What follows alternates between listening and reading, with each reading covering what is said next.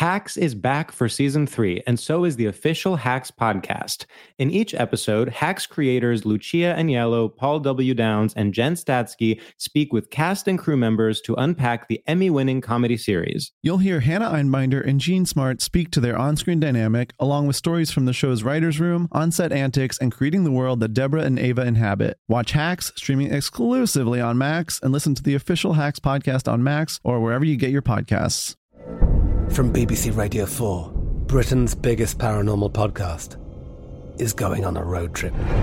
I thought in that moment, oh my God, we've summoned something from this board. This is Uncanny USA. He says, somebody's in the house, and I screamed. Listen to Uncanny USA wherever you get your BBC podcasts, if you dare.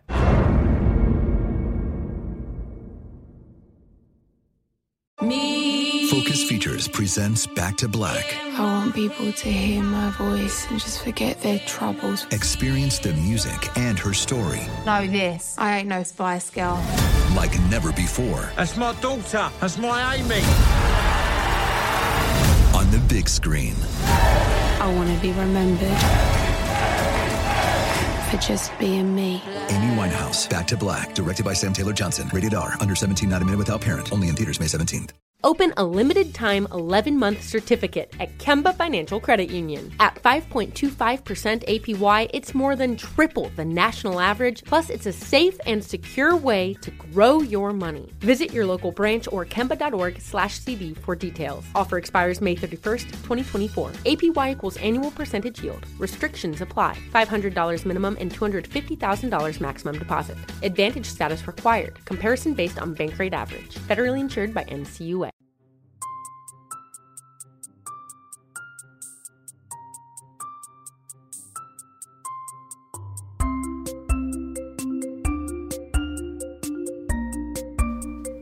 Wow. Okay, podcast starts now. What's up? Hey, George, how's it going? Hello, all listeners. Welcome to Stradio Lab, our podcast. George, what's up? Can I say something earnest? I think, yes. I have been dipping my toe back into doing virtual shows recently, and I've done 2 in the last 2 weeks. In both of them, the Stradios, the listeners, came out and kept commenting and kept doing inside jokes on the podcast and kept saying glamour girl, hootie hoo glamour girls, and it made me so happy. That's amazing. I know. You know, I was gonna maybe even do a shout out at the end. I was gonna do sort of a classic shout out, sort of an extremely normal shout out, and say shout out to the fans, because they've really gotten us through so much. Well, yeah, and you solicited reviews, which, to lower yourself to do that was, I must have thought that was brave of you, honestly. And the Glamour Girls came out, and they reviewed. The Glamour Girls did come out. So, well, okay. It was our 1-year anniversary last week, and so I thought I would post this kind of celebratory post. And the reason I solicited reviews is because whenever we do get reviews, which is often, let me say that, they make us so happy, except for that one review. Except for this icon. Well, this one ended up making us happy eventually, just not after a lot of trauma and turmoil. We truly cannot get into it because the way that played out made me feel so truly insane. I mean, can we actually not get into it? We can get into it in the vaguest possible terms because now that review no longer exists. What happened was someone posted an anonymous review that was very, mean. It was insanely pointed and cruel. And that's fine. And to be clear, I don't think we are above criticism. I think it's totally fine if you want to I would prefer you not to ruin our 5-star rating, but at the same time, I'm not going to call the police on someone for posting a bad review. Nor am I going to be wow, this is how you guys support queer creators. I'm not going to do that. It is, oh my God, what happened? I dropped my mic. Sorry, keep going. Literally dropped the mic. Where's Jensen Karp? Okay. But this was not just like, oh, this person gave a very thoughtful critique and it was like negative and it hurt our feelings. It was like needlessly mean. Like, you can. Well, it was mean. I think we're avoiding the main thing, which is that it was mean to me and not to you. Almost. It was sentence after sentence. George sucks. George sucks. George sucks. And then, Sam, you're amazing. Keep up the great work. Sam, you're doing amazing, sweetie. But back to my main point. George, die, bitch. So anyway, then I posted it. I posted the review, and I truly the way I posted it was not even mean. I said like this. I think I said like this would be a great dramatic monologue if you're a struggling actor looking for material or something. Yeah. Hilarious, that's all. groundbreaking. And then people were kind of like lightly making fun of it. No one was saying anything bad. It was just like, oh, it's so funny that this person kind of took time out of their day to post this paragraph-long review. And then I get in. Even our dear friends Max Wittert and Amy Zimmer did dramatic readings of it, and they were so funny. We had taken this like mean review and turned it on its head, and it was now fun, and we were all in on the joke and whatever. And then go ahead. Well, yes, and just I reclaimed the narrative in your words. Exactly. I truly took something negative and made it into something. I mean, I'm essentially, what's an example of someone else who has done that? Oh God.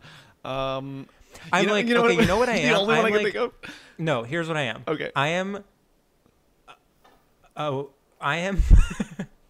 one of those photo shoots where a woman, where the Dixie Chicks are naked and they have words on their bodies that are like traitor, slut, whore. Yes. And they're on the cover of Rolling Stone. That was me with this bad review. I took it and I actually got the entire thing tattooed all over my body. I did a photo shoot with it. You were Hillary Clinton, nasty woman. I was Hillary Clinton, nasty woman. I was Trump supporters calling themselves deplorables. Sorry to both sides it. I was Cynthia Nixon using the term unqualified lesbian when Cuomo called her an unqualified lesbian. Iconic. I was, I mean, I think we get it. I think we figured it out. Fine. Oh, Jesus. I think we hit him with a lot of examples. All right, fine. Wait, I hate that we're talking about this because I don't want this. Okay, we need to nip this in the bud. Basically, then what happened is the person who wrote the review sent me like 3 different 5-paragraph long emails explaining themselves and saying they didn't mean to post the review, but then saying, yeah, but, I must have been in a really bad place to write something like that, and blah, blah, blah. And it was very incoherent because it was not clear whether they were making the argument that they didn't want to post it in the first place or they did post it and were now apologizing for it. And then they were like, but you know what, though? I know that part of the fun is you guys making fun of me, and, like, I deserve it, and I think it's funny, and I'm glad that you've reclaimed it. And I was like, okay, well, totally fine. I don't care. We can move on. And then literally 30 minutes later, they emailed and were like, can you please take this down? And you know what? And, of course, I did, and then they took down the review, and it was fine. It's just, it would have been such... It was so unnecessary to make it into this big dramatic thing. It was so dramatic. Let me dramatic. reclaim the narrative. And so unnecessary. It was so unnecessary. And it was crazy. And also, we were robbed of this hilarious dramatic reading. I could not wait to post this to Instagram. We truly have, we have a dramatic reading from Amy Zimmer that is very funny. And with a piano score under it. With a piano score under it that she put in. And we can't do it. I just don't want to get back into this whole thing. It truly ruined like 2 days of my life. You know what? Because there was the initial shock of seeing seeing someone truly read me to filth. And then there was and then after 2 days of me calming down, I then was like, and now it's my turn. And then as soon as I posted it, I now suddenly felt bad again for making this person feel bad about themselves.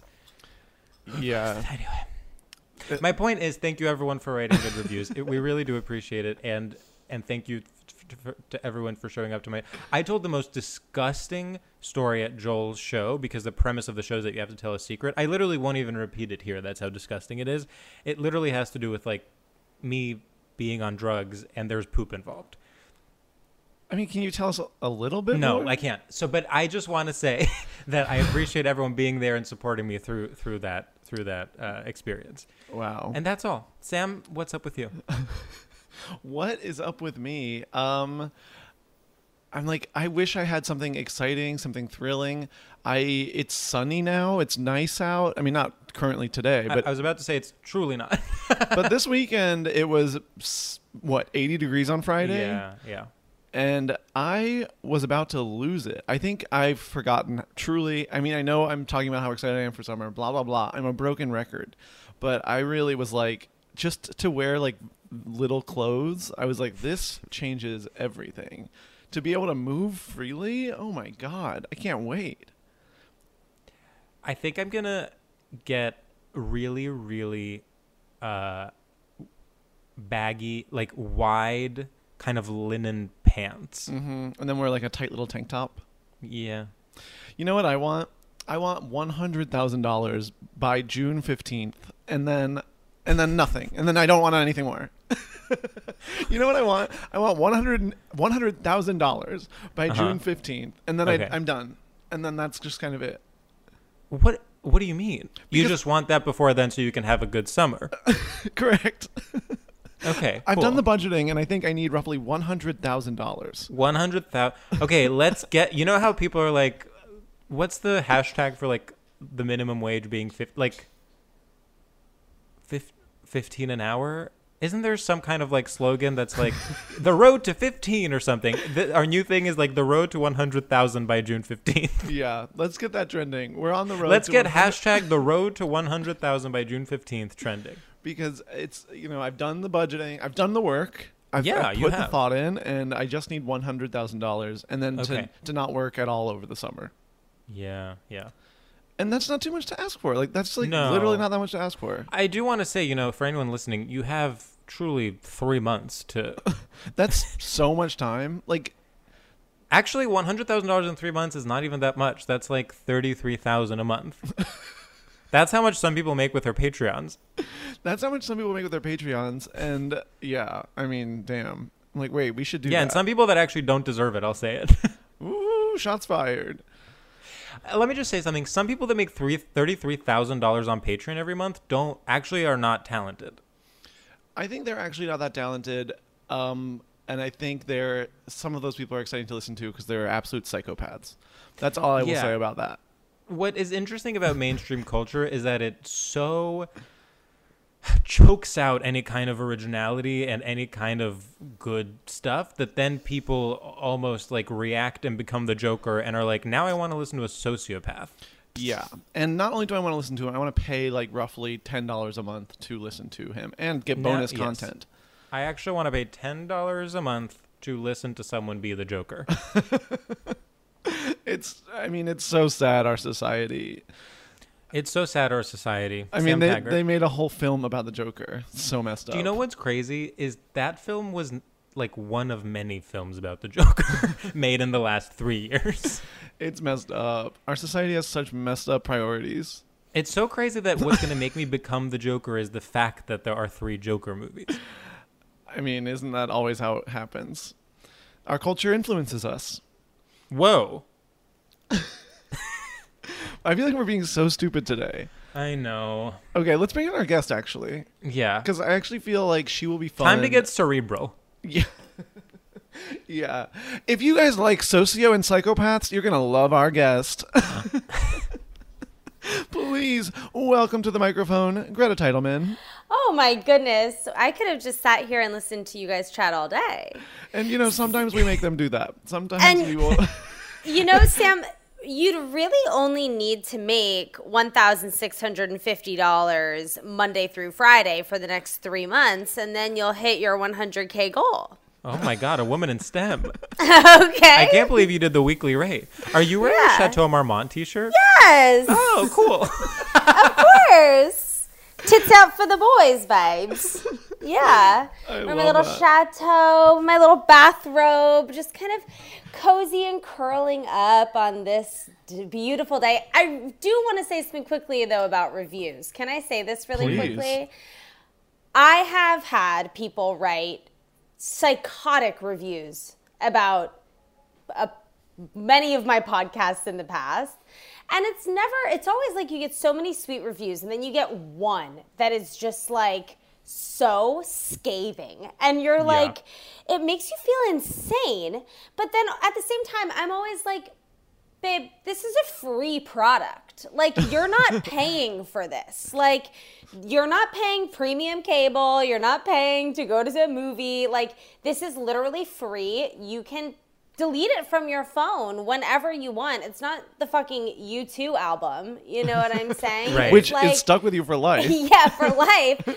So I always would just get so frustrated with those kind of bad reviews and people writing nasty things because I'm like, you're acting like I'm attacking you when in reality, like, you can shut this off whenever you want. I agree that like good criticism is important in art and in work, and it is important. But when people just get online and they start writing things that are like, Greta's voice is an assault. I feel that my skin actually breaks out into a rash when I listen to it. And it's just like, okay, I don't know what to tell you. And then when you respond, it is always like, they're all of a sudden seen, and it's like, oh my God, I'm so sorry. I was in a really bad mood that day. I really didn't mean what I said. I apologize. And so, listen, we've all been, I just, totally. This is the thing. No part of me wanted to attack this person or dox them. Like, this was this was a review that was mean to me, so I thought it would be funny to post it and write something slightly, very, very slightly passive aggressive. It's just, and to your point about how like they can always stop listening, this person, a big part of the review was like, I keep listening hoping it will change, but it hasn't. Yeah.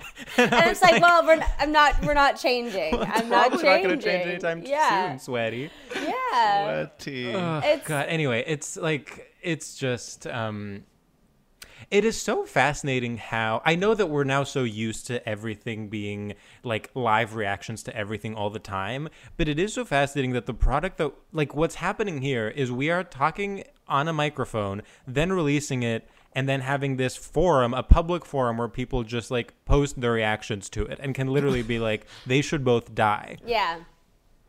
Yeah. Yeah. The death stuff is just like, really? Yeah.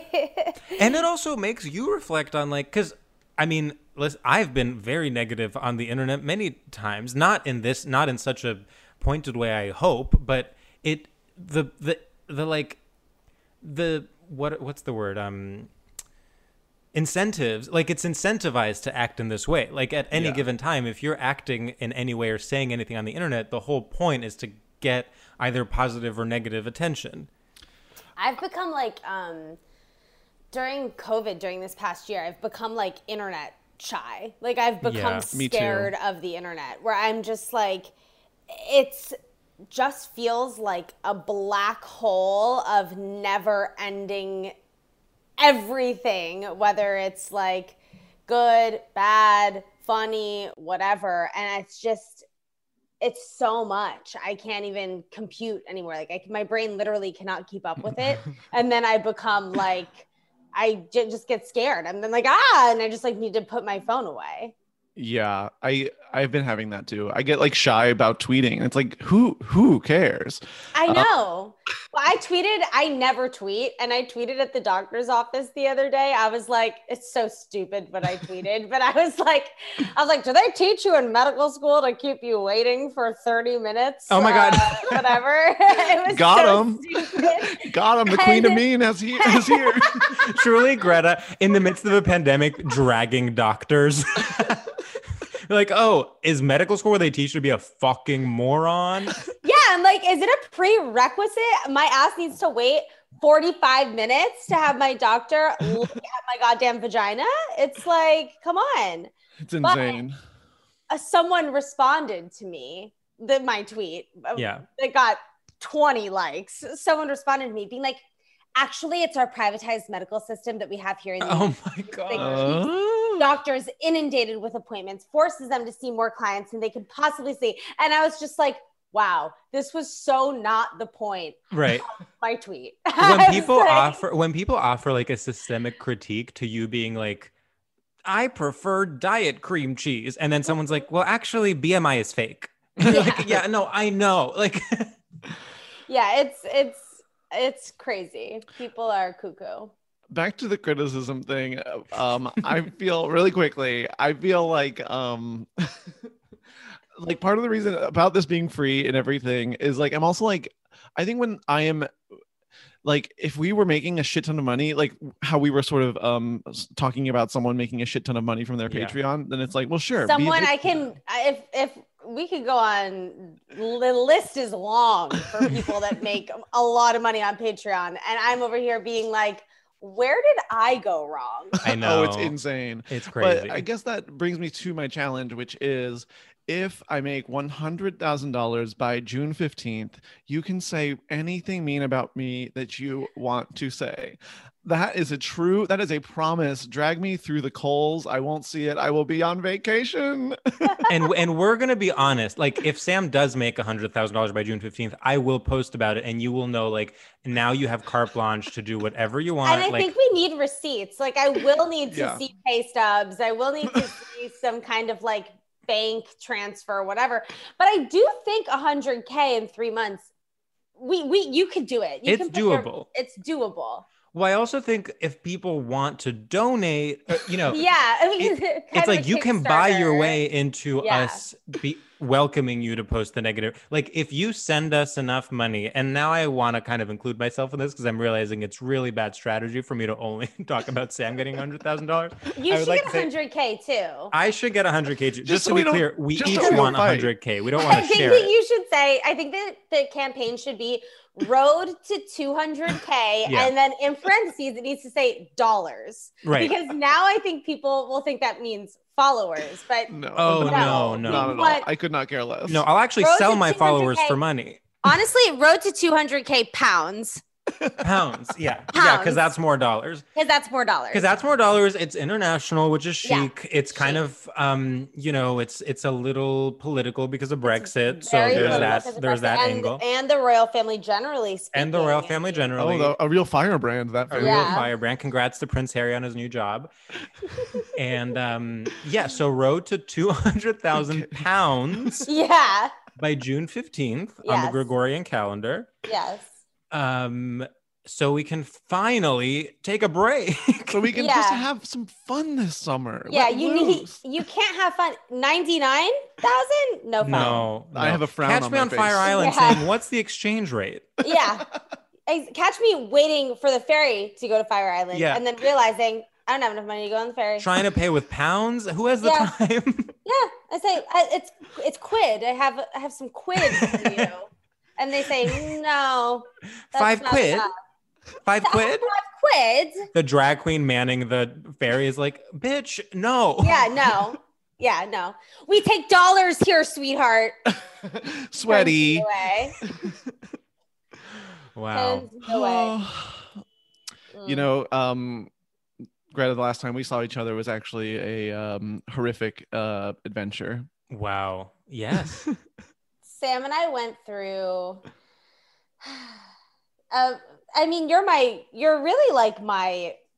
brother at this point because we experienced such intense trauma together in such a short period of time that you can really only go through that kind of experiences in your family. You know what I mean? Yeah, I definitely feel that way. Basically, the last time Sam and I were together, we were in Chile. Mm-hmm. And in a span of but 72 hours, I had my wallet stolen with Sam. Sam had a COVID scare. One of the first COVID scares. Yeah, just to clarify, this was March 2020. Yes. This was March 2020. Beginning of March. Yeah. Lockdown hadn't started yet. No? We flew to Chile. And then I got a call there after. So you got your wallet stolen. I got my wallet stolen. Terrible. Nightmare. And then like 3 hours later, I get a call that's like, hey, just letting you know, like you have been in contact with someone who has COVID. So just sort of quarantine for 2 weeks and you'll be totally fine. And I was like, I'm abroad. So in that time, me and our friend Eudora and Sam, we were all going to eat dinner that night or something. And Sam has a friend down in Chile. And yes. We just thought that Sam was hanging with his friend, and he was texting us like, wild time tonight. Can't wait to tell you all about it tomorrow. Like, things are crazy. And was sending us like the zipper face emoji and like emojis being like, I don't know. And we were like, oh my God, what did you do? Thinking that like they got crazy or something. I don't know, went to a party, popped off, whatever. Turns out the next morning we meet Sam in the lobby, and Sam was like, I spent the whole night at the hospital getting COVID tested because I was exposed to COVID at Viacom and like whatever. Drag Viacom. Yeah. There you go. I couldn't believe keeping up that lie because I was... That was so not what we were expecting at all. It was so funny. I was like, the zippy flirty emoji face was you doing like texting us in the hospital getting a COVID nasal swab. Oh, and, one of the first to get it. You really were. What a pioneer to get a COVID nasal swab in early March in a different country. Oh, they also put you in like talk about the van. Oh my God. I mean, well, I got the call. Obviously I'm panicking. I don't know what to do. So I call, we were there for Los Spookies, and I like call the producer, and I'm like, like I might have COVID or something. And they were like, okay, be right back. And then they're like, okay, we're sending a van. We're sending these PAs, and like I like got picked up in this van and had to sit in the very back of it. It was just like whisked off to a Chilean hospital with this man I don't know, who actually was so sweet. So sweet. That time was just crazy because then we had to fly back to the States, and it was the day before lockdown started. Yeah. And I didn't have a wallet. I was the only person flying back to LA, and I was just sweating my ass off because I was so nervous. Like, I remember everyone was like, the airport at JFK is so crowded and there's no masks and customs is going to take hours and like all this shit. Yeah. And I had a layover in Colombia, and I just had this thought. I was like sweating my ass off. I had no money. And I was like, they're not going to let us fly into the United States. I'm going to be stuck in Colombia in a white, juicy terry cloth jumpsuit with no money. And I'm going to be living here for the next 6 months. Like, these were what I was thinking. Also, I don't know if you had this, but I had severe diarrhea at the end of that trip as well. Just as like the cherry on top of it. I was like, I don't know if I'll be able to get on the plane. It was such a mess. So crazy. And then here we are, but a literal year and a week later. Literal year later. So funny. If I could turn back time, I would have fucking taken my wallet out of my goddamn backpack like a noob. No, we were so fucking cocky. We like, look, we are like white, blonde, like stuck out like sore thumbs, and we were also dressed psychotically. Because we were like having a blast. I was wearing like teeny tiny little shorts and like a tank top, and I don't even know what I was wearing. Like biker, I was wearing like little bike shorts and like also a tank top. Doing Princess Diana vibes. And it was very Princess Di. You were very like my BFF, waiting for the 200,000 pounds. Oh my God. Just checking in. Has it been wired yet? Yeah. I cannot believe that we like the fact that you got your wallet stolen was like, oh duh. What were we thinking? Oh, absolutely. And I deserved it. I'm happy. The people who stole my wallet I did support the purchases that they made, what did they buy? Around $230 worth of rotisserie chicken, which I support, and a little spa treatment. Oh, that's nice. That's actually nice. Those are like nice, humble purchases. Just like they wanted some food, and then they wanted some me time, a little massage. Yeah. Oh, and you know what? I support them. Yeah, that's actually queen shit. Like, I said, lose yourself. I said, let me treat you to that full body scrub. I think I would go so far as to say that Greta, here on Stradio Lab, a big term we use a lot is glamour girls, which is people of any gender who are glamorous. What is the second thing, Sam? Investigative and traumatized or something. Glamorous. The third thing is seeking truth, but the second thing is hurt, wounded, glamorous, wounded, and seeking truth. And I would go so far as to say that people that store your wallet are glamour girls. Oh, they're absolutely glamour girls, and I hope they're listening. And I'm saying to them, thank you for letting me treat you to that experience. And I think I think you grew from that experience as well. I absolutely did. It made you more of a glamour girl because it added make me more of a glamour girl. More glamour and more trauma to your life. And that's what we all need. You know, I say there's not enough. I say I haven't gone through enough, and it's like I need more. I need more stuff, more problems. Yeah, it sucks when you're like smart and funny and beautiful, but like the wounded isn't there. And so it's like, well, I can't do anything. I'm not wounded enough. When you're you're smart, making it in Hollywood, if when you're smart and beautiful and the wounded isn't there, that's very like UCB circa 2017. Wait, that's actually very true. It's like because in the beginning, comedy was people working through their wounds. And then at some point it became literally just people. Yeah, and you'd be like, wait, why are you here? Yeah.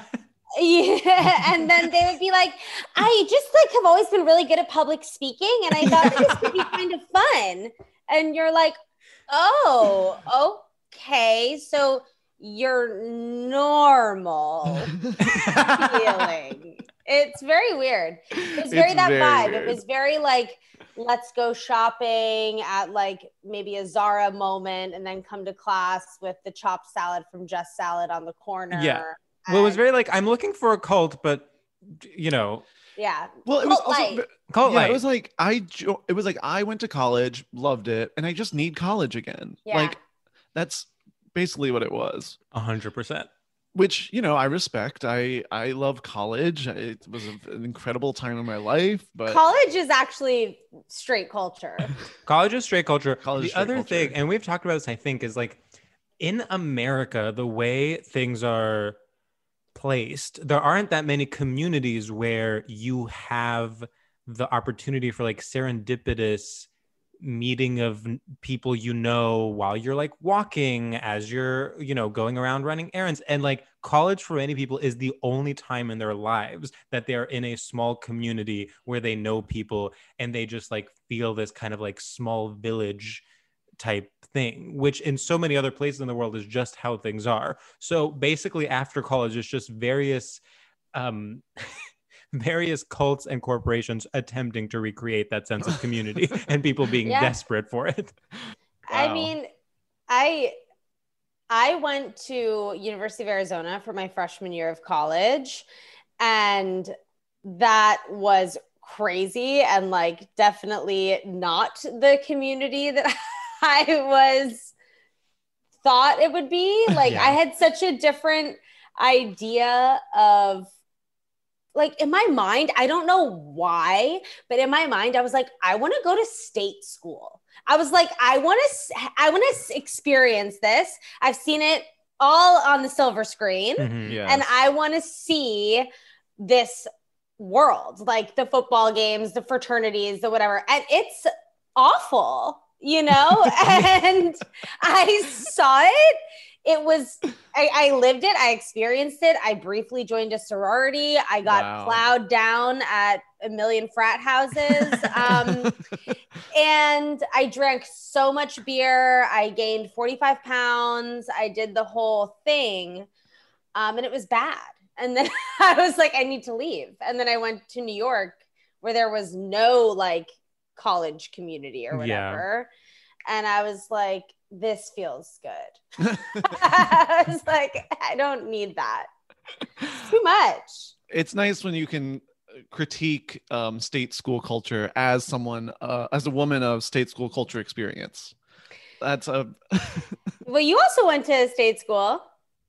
There you go. UVA, honey. Yeah. For those at home, Sam just turned the camera to show his UVA sweatshirt. I'm wearing UVA my college sweatshirt. has that thing where like the girls wear sundresses and pearls to the football games, and like the boys wear their blazers, and they all drink in the square. Yeah, this is like so. I'm literally getting chills. I can't. It is, and just to clarify, this is not like. If anything, what you're describing as state school culture is so much less toxic than like, I don't know, Harvard culture, where it's literally we like shoot poor people on the street. Wait. Yeah. Did you go to Harvard? No, we meaning like Harvard IBs. students. Yeah. I was going to be like, you went to Harvard, let me go change into something, into something a little bit nicer. It's all crazy and psycho, and it's when you're 18 and you get to leave home and people lose their fucking minds. Yeah.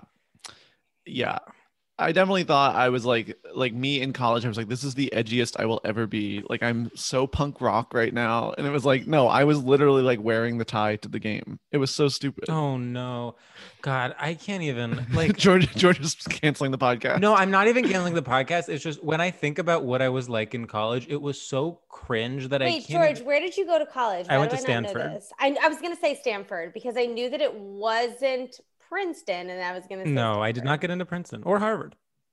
Stanford sucks. So I'm sorry awful. that you got into Stanford. It's really like I got into Stanford, but I chose to go to University of Arizona. Is that true? No, that's not fucking true. I graduated high school with a 2.7 GPA. Wow. I got a 24 on my ACT, honey. Okay, and How much is the ACT out of? 36. Oh well. I filled out my name on the SAT, looked at it, and I was like, this isn't for me. And I didn't take it. No. Wow. Yeah. God, Damn. the way the SAT, I mean, not to get into like, I had strict academic parents, but the way that the SAT fully was the only thing in my life for 3 years of my life cannot be overstated. Like that was just literally life was only about academic achievement from the ages of 12 through 18. We had that in my family too, but when it came to me, like my brother and my sister were so studious and smart and went to, fancy college and whatever. But then once it came to me, I so clearly had undiagnosed ADHD and like problems because my parents had major problems that it made it impossible for me to be like a studious kid. That by the time I was like a junior in high school, at that point, my grades were already so bad through high school that when I got better grades, it almost didn't matter because the shitty grades made my then good grades all net out to just being incredibly mediocre. Right. You know the system is broken. It's just, I was like, cool. So because I got a C- in algebra 2 my freshman year, but I have an A- in pre-calc or whatever, I now just net out at like a C+ or like a B-. Like what, Sam, what was your GPA? Just kidding. Well, yeah. I went to a really shitty high school, so I had amazing grades. But let's do our first segment. Greta, our first segment is called Straight Shooters. And in this segment, we are going to give you a series of rapid fire questions to gauge your familiarity with and complicity in straight culture. We're going to give you two options, and you just have to say whichever one speaks to you most. Okay. And you can't overthink it, but you also can't underthink it. And you can't ask any follow-up questions. Okay. Are you ready? Mm-hmm. Okay. Greta, Urban Outfitters or Herbal Essences? Herbal Essences. Okay, Greta, community service or bottle service?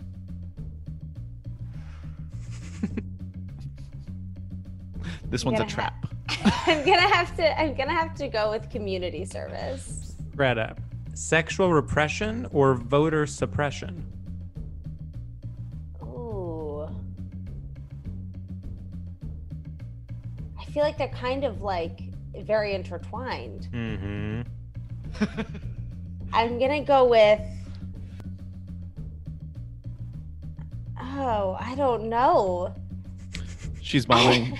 I don't know. She put her name on the test and she's about to walk out of the room. I think I'm gonna go voter. Yeah. Okay. Deep dive or a thorough unpacking? Deep dive.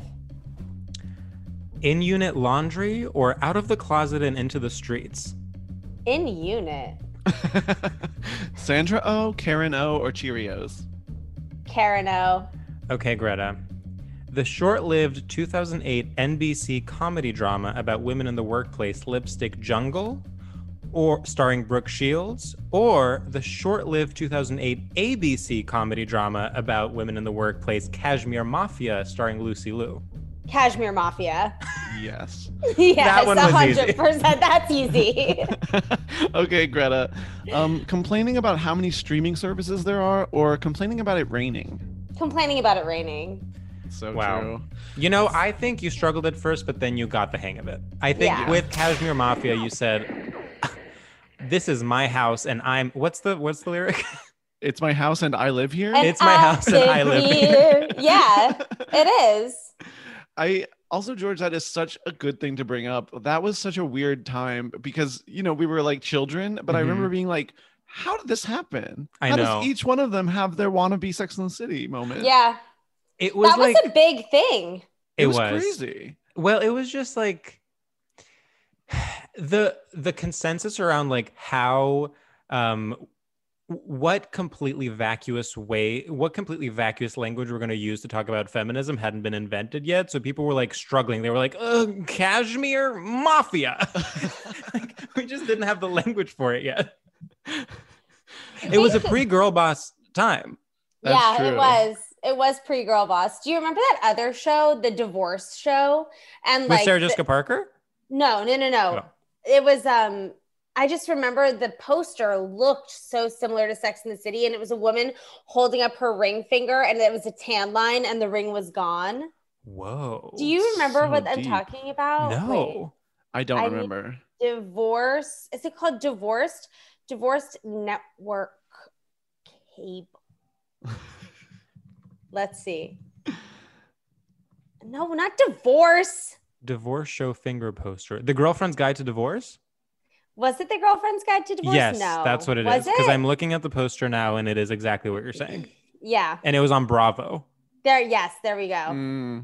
You know what I loved about the failure of those shows was that it kind of was like, okay, see, Sex and the City was doing something special. Like, because everyone was like, oh, so it's just like women in New York, like sort of living it up. Like, yeah, I can crap that out in a second. I do want to say Girlfriend's Guide to Divorce, it seems, had 5 full seasons. Yes. It was a total flop, a failure. No. Everyone knows that a successful show, you need to have at least 7 seasons. No, it's true. It's true. Yeah. Whereas I looked it up, and Lipstick Jungle Kashmir Mafia ran for 1 month. Really? And Lipstick Jungle ran for 1 year.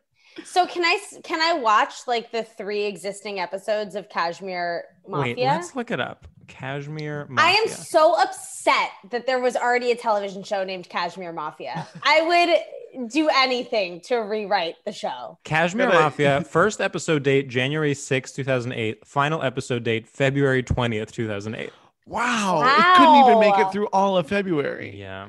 Well, was that like 6 month. episodes? They just cut them right off? Not Probably. even. Yeah. I mean, I guess it is. I guess it is around 6, which is not as bad as it could be. But I have a question. What would you rather have your show cut off at 6 episodes, or keep it on for the full season, but have it get continuously ripped to shreds? Well, I mean, that's a genius question. I think definitely the second one, because then you could lean into it and have the second season be full camp, or it'll be like Emily in Paris, where it's like viral because of how bad it is, but then you get nominated for a Golden Globe. Wow. Yeah, I do think it's sort of a, love me or hate me, it's still an obsession situation. Yeah. where I love that song. If you love me, then thank you. If you hate me, then fuck you. Yeah. Lady Sovereign. Lady Sovereign made 200,000 pounds off of that fucking song. I'll tell you that much. And she earned every fucking penny. And she earned every penny. Should we? Yeah. So speaking of pennies, get into potentially our topic. Ooh. So I think so. Yeah. Greta, Well, you came in with a lot of very good topics. Thank you. I want to do a very quick survey of some of them. Okay. Barbecue, I thought was a great topic. And you also Yes. raised the excellent point that barbecue is not something straight people asked for. It's something that they feel they have to keep going through the motions of, otherwise they might cease to exist. Benihana was, I thought, a really good suggestion. To me, Benihana is interesting because it's the illusion of seeing what's going on behind closed doors, but it's actually also a performance. It's like none of those people actually want to go in the back of house. They want someone to come and fry an onion in front of them. Then and we toss have shrimps in their mouth. Right. And kind of, yeah. Then we have buffets, which I do think, I mean, sharing germs, terrible food, cold eggs, you know, the overabundance of choice, but nothing's actually good. These are all, I would say, tenets of straight culture. Long hair is something that you said. I mean, dead skin cells or cells of any kind, I think very straight. Boats, of course, you know, attempting to, you know, pacify waters to what end? To what end? To what end? Golf was another one. And then the topic that we thought was, that I at least was immediately drawn to, was gambling. What inspired you to suggest that? When I was just like, what is an activity that only straight people, specifically straight men, strictly do? It's gamble. Yeah. It's just, there's something so, the confidence and delusion you need to have to comfortably gamble is something that I think can actually only exist in straight male culture. Well, it's one of the many activities that people do because they're unable to cry. Yeah. Well, there's also that thing about, like, I feel like I've heard a million people make the joke about, like, escape rooms are like for white people because, like, they need something that's hard to do.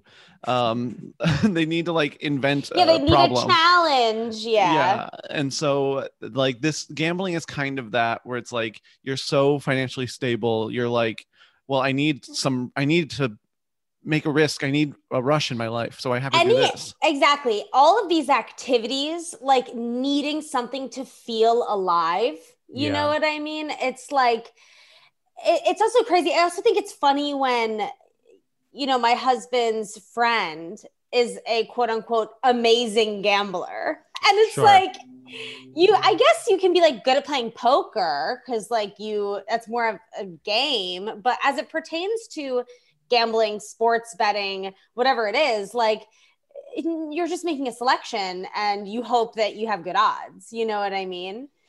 But it's the notion of someone being, oh, this guy is an amazing gambler. Like he really is really good at gambling. It's like, well, is that a skill?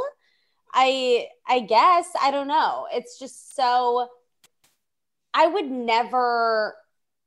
can't wrap my head around it. I would never comfortably like go up to a blackjack table, put down $1,000.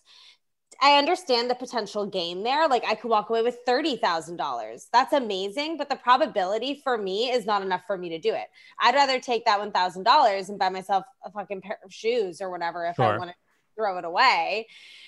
And then to lose it, like when I rationalize this with people that I know that gamble, they're like, yeah, well, you know, like sometimes you win, sometimes you lose. You just hope you always net positive. Right. And it's like, but what about the fact that by definition, everyone nets negative because the cards are stacked against you? Always. It's so stupid. It's so stupid. And to me, straight culture is consenting to obvious stupidity. Yeah. if you will. It's being like, I know that this is dumb, but I'm so confidently going to do it anyway. Because I'm different. Because the rules don't apply to me. Correct. Yes. And you can't talk about gambling without talking about like it just is people thought of as like masculine, like James Bond gambles. Oh, and that makes him cool.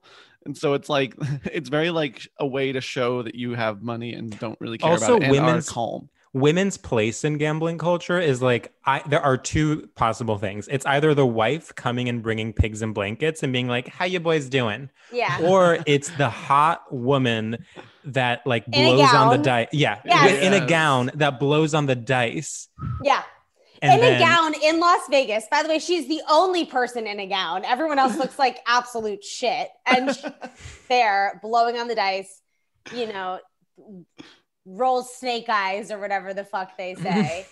And that's it. It's Eva Green in Casino Royale. Exactly. Yes. Or there is a third, which is the woman that runs the illegal gambling room. She wears a vest. Yes. And she's typically hot. Yeah. But she's not allowed to gamble. No. She just is there to collect the cash. And she's like, 100 on this one, 300 on that one, 10,000 buy-in in the back. Give me your phone, and that's it. Right. Well, you can, as a woman, be a Madonna, a whore, or a blackjack dealer. Those are your options. And unfortunately, I've already aged out in Hollywood to kind of play any of those. So I'm kind of left with disgruntled mom in kitchen with pigs and blanket. No, I think you could very easily play. I want more for you, but I think you could easily play hot woman in Vegas. Blowing on the dice. I would love to blow on die. I would love to blow on dice. I would nail that. I would have Soderbergh shoot me like 10 times to get that. Just the Soderbergh. Soderbergh. Whatever. Who cares? Whatever. Yeah, whatever. Who even is that guy? Grow up. Also, Las Vegas, now that I'm just like really just stretching this, but Las Vegas is. I'm sorry. I know it's so cliche to hate Las Vegas, and I, in my old age, have gotten very accepting of various things that I thought were like really stupid in my early 20s. One of the things that I have not gotten any more accepting of is Las Vegas culture. It is so disgusting to me. Yeah. I try to ironically I'm like, okay, what's the in? How do I get in on this? Like ironically with some... Well, the in is literally going to Celine Dion. The in is going to Celine Dion. But then like, I think about going to Celine Dion and then I'm like, well, where do I go after? Yeah. Like every bar would suck. Like every club would suck. I can't imagine having fun there. And also going to Celine Dion, it's like the people around you would ruin your life. I went to Vegas to see Britney Spears, and it was great, but it was done in a way that I can do 14 hours in Vegas, and that's it. I cannot be there longer. Sure. Waking up there, if you have partied, done drugs, whatever, and you open your eyes to see Las Vegas Strip in the daytime, my soul dies. Yeah. Like a piece of me dies inside, and I'm immediately like, I need to get helicoptered out of this. I need to get airlifted out of this place right now. I do think the best way to go to Vegas is to land at night, have a night out, and then be airlifted the following morning. Preferably with a blindfold. Yeah, I was going to say still asleep. Yeah. Like that. Remember the video of the woman getting like picked up on the stretcher and it was like spinning around a lot? Yeah. Actually, the best thing to do is to get airlifted while you're in a blackout so that then you can wake up and be like, oh, thank God, I'm back home. Yeah. It was just a nightmare. Yeah, like, oh, was I just in Vegas? Like, I too, in my older age, though, have tried to come around on things that I was so anti.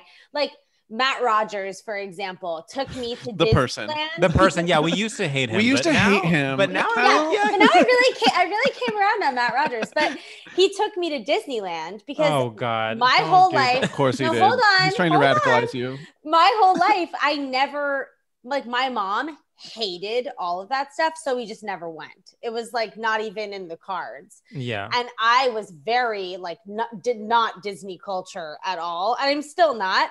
However, when Matt took me to Disney, someone who is very Disney king, I understood and appreciated the fun and joy to be had. And it was a moment where I was like, wow, like I see why people are attracted to this place. Yeah. Vegas, for me, I'm still not there. I'm like, the food is bad. Everyone, it's I guess it's for gambling and for going to see like David Copperfield. Disneyland is tough. Yeah, please talk about it. I had a friend. Well, I knew someone who wrote his religious studies thesis on Disneyland as a religious experience. And it was like, this is literally like Mecca for these people. And they go there to like pay their respects to Mickey. Whoa. And there are all these like rituals that you do, you know, as a way of community building in this community you've chosen to be a part of. The craziest thing to me about Disney World is that it truly costs $100. It's so expensive. If you want to have like a vacation with your family to Disney in Orlando, it's expensive. Like tickets to the park, food, hotels. It's not like accessible by any means. Yeah. I do see what you're saying though, because I once went with my friend Chrissy, a friend from college, Chrissy Scannell. In fact, if you live in Redwood City, California, you should go to her exercise studio, Hardcore. Ooh! Shout out. Okay. Shout out. She is a gorgeous redhead and runs it with her two gorgeous redhead sisters. So it's like three beautiful, stunning redheads. And that's very with like 8 packs. That's a lot. Yeah. Anyway, but she was from a Disney family. She's like one of 6, I believe, and they all would go to Disney all the time. And when we went together, I just remember her. And this is someone who's like very intelligent, very cool. We were really good friends in college. Just her being like, yeah, it's my favorite place in the world. And I was like, wow. But then seeing how happy it made her, I was like, well, who am I to say that this is bad? I mean, I definitely get jealous of people that Me too. Have so like sincere feelings towards something so cheesy. Like I wish I could. I wish I liked that. I was saying this to Abe the other night.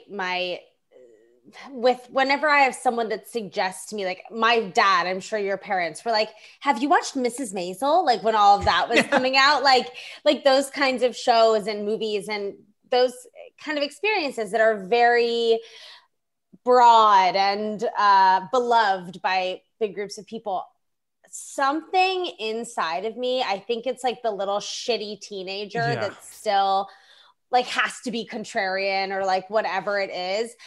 I am immediately like, no, I don't like it. And guess what? I'm not even going to try and watch it because I already know it sucks. And people are like, okay. And I'm like, yeah, it's just not for me. But I'm happy that you like it. It's great that you like it. Like it makes sense that you like it, you know? Yeah.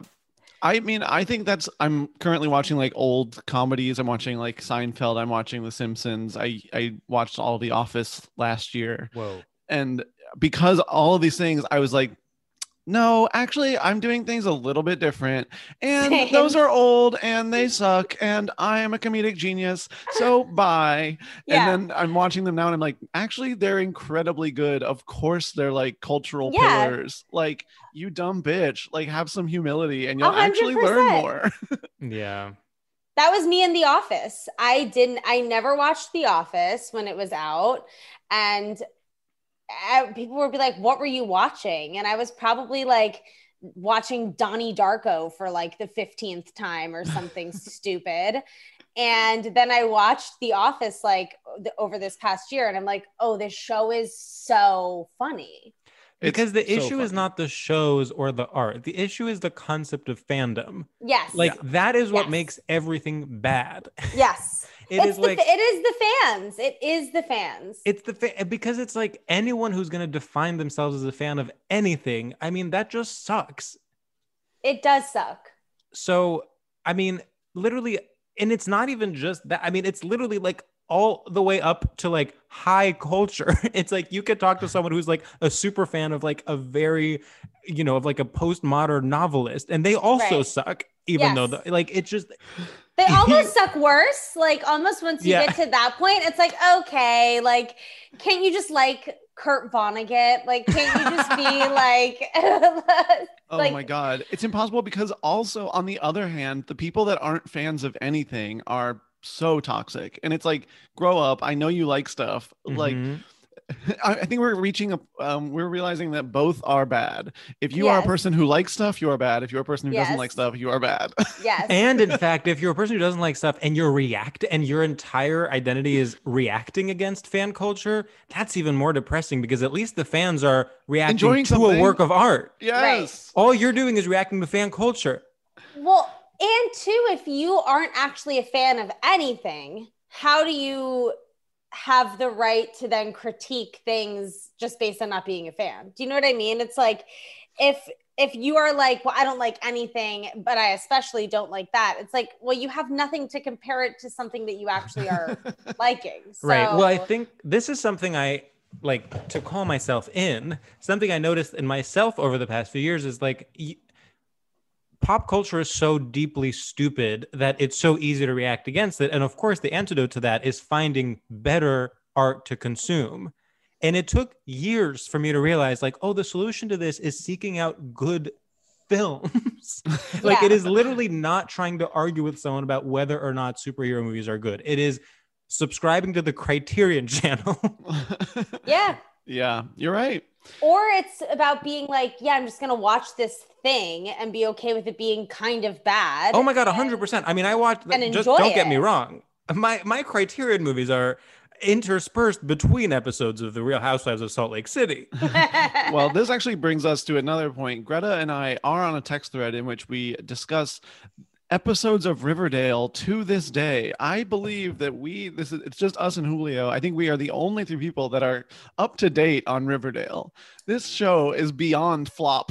Wait, did you see that they literally had a musical episode where they covered Gaga?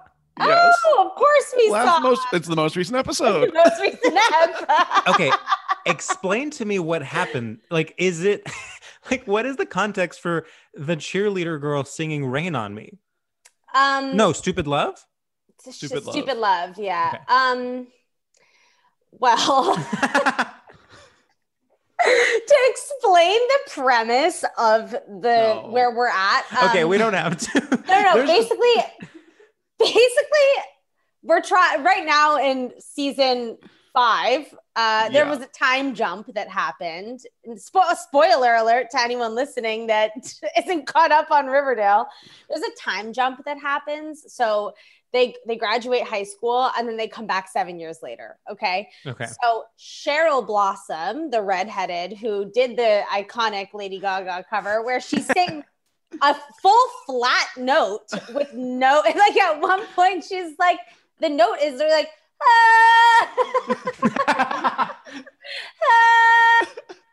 it's awful.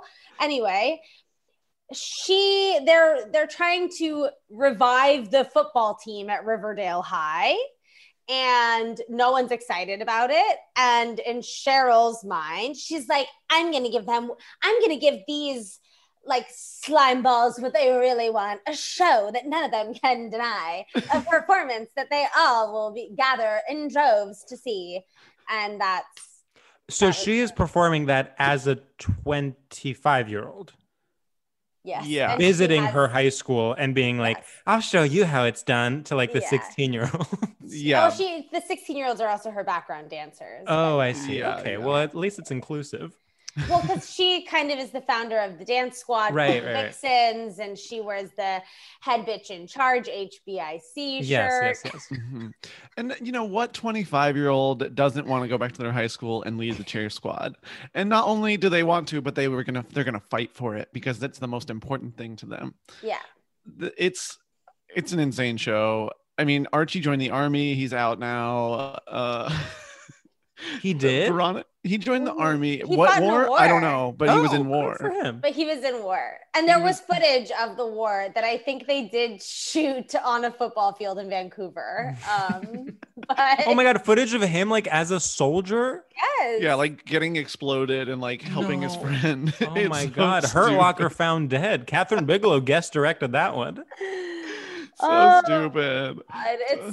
And now there's like aliens and like And every single episode, it's like Veronica's dad, they realize he's doing something wrong. And then they go like, Archie, you go fix the post office. Jug, investigate the alien adventure. I'll talk to daddy. Like, and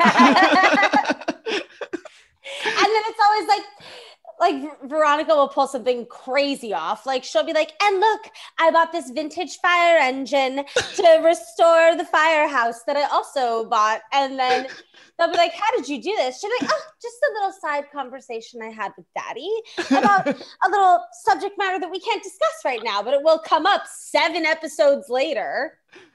Wow, that show is genius. So that's one that we very sincerely continue to watch. And sometimes it feels like a chore. Sometimes I'm like, why are we still doing this? I could take in something meaningful, but I think it helps. The group chat makes me really laugh. Like Julio especially will say certain things about it, and Sam and I are just dying laughing because it's like so absurd. I mean, in this last episode, they basically alluded to the fact that like being gay was a choice, which is like crazy. Well, the politics of the show swing wildly between being like super liberal and super conservative. Like, I feel like that is a big part of teen dramas, though. Like, as someone who used to love like The OC and Gossip Girl and shows like that, it is like it's more about the shock value of something and like taking a stance rather than what that stance is. Yeah, it's insane, but we're addicted to it. Love that. I think I should get back into Younger. Is that still on? Younger is still on. I think is this going to be their last season? I don't know. I watched maybe 3 full seasons of it like in a weekend once. Wow. It's so easy to do. The episodes are 20 minutes long. Riverdale is an hour long episode. Every single week. Actually, no. There are some hot guys on Riverdale. It's actually a hot show. It's very sexy. A hot show. I find that Sprouse twin hot. Yeah. Ooh, oh my God. Oh no, he's just rough. Hold on. We should do maybe we should do our final segment. Okay, fine. Let's do our final segment. Because I actually want to do. I have a thing that I'll do for this. I think. Okay, you should go first then, because I don't have one yet. Well, Greta, our final segment is called shout outs, and as is a huge part of straight culture, the radio shout out. So we just shout out something we like, enjoy. Sort of in the style of it's 2001 TRL, you're in Times Square shouting back to your squad back home. So I will go first. What's up, freaks and losers out there? I want to give a huge shout out to Cole Sprouse's 73 questions. We're talking about it in our group thread, and it is crazy. He seems like he hates being there. The interviewer seems like he hates Cole Sprouse. It is aggressive. There's so much tension, and it also makes Cole Sprouse look like a really bad guy. I think you should watch it if you want to dislike him and sort of ruin the illusion of Riverdale. So definitely huge shout out to Vogue 73 Questions, and general shout out to Vogue 73 Questions. That guy is always weird. And that's kind of all I want to say. I think. Woo! I love you. Woo! Oh my God, that guy sucks. He sucks. I had to recently watch a bunch of 73 questions because I was like helping with something that was like satirizing it, which I can't even get into, and so we just had to watch a bunch to like get the hang of like what kind of questions they asked, and it's like it's what it's like the tone of men whose whole thing is like, and Sam, you've talked about this, men whose whole thing is like Taylor Swift is actually a great lyricist. It's like that kind of tone. It's like straight guy who's like discovered poptimism and is taking that as an excuse to never say anything interesting or insightful in his fucking life. It's awful. I hate it so much. How he still has that job. And also they're so overly scripted. all of Yes. them. Like they're I think it's supposed to give an illusion of like an organic discovery that's like quippy or something like that. But it's like half the time they're not even in their actual homes or whatever it is. So then it's just really awkward. And the questions too, he'll be like, what is that you have in the fridge? And it'll be like Reese Witherspoon and she'll be like, water. And then they'll just like move on. But the Cole Sprouse one is bone chilling. It's Reese Witherspoon opening the fridge and being like, oh, it's my new book club selection. And it's a book. Yeah. Oh, this is just my new Hello Sunshine water bottle that I did in partnership with Swell. It's like, it's so forced. And the Cole Sprouse one is just like, everyone has to, it's actually required We'll put in watching. a clip of it. We'll put in a clip of it here. Vogue. Cole. Welcome. Joseph, please. Why, thank you very much. This 73 Questions interview was so worth it to me that I flew all the way to Vancouver to be here with you. I know, and I figured you were probably going to be pretty hungry, so I decided to cook you up a little finger food. Well, I just happen to be very hungry right now. You like tomatoes? You like garlic? All of the above. Your breath's going to stink, but I guarantee you'll love it. So what are you making here? This is just a little finger food for Joseph. And then I'm cooking up a carbonara. Carbonara for later. You don't get any of that. That sounds delicious. Is this an old family recipe? Yes, but I will be cooking this after our interview because I don't think you guys want to watch me go through all of this. It's required watching. It's required. Let me here. I'll do mine very quickly because I truly am scraping the bottom of the barrel. What's up, listeners, and how is it going out there in Crazy Town? Butterfly by Crazy Town. I want to give a quick shout out to people who have hobbies. Teach me how to do that, queens and kings and serfs. The idea of knitting, the idea of making anything with your hands. I'll tell you a little story. One time I was at a craft store and bought a kit with which to make a cross-stitch llama pillow. I ended up moving that kit with me to 4 different apartments and never opened it and just threw it out last week. What do I have to do to be the type of person who opens the pillow to make a knit llama pillow, makes it, and then just has it in their apartment? Please write in with your answers at straightalab@gmail.com. Woo! Woo! Okay, Greta, whenever you are ready. I have like a really depressing one. Great. Well, really sell it for us. Okay. It's kind of in the same vein as George's, though. That'll work. Well, it's up to you. I mean, whatever you feel safe and comfortable doing.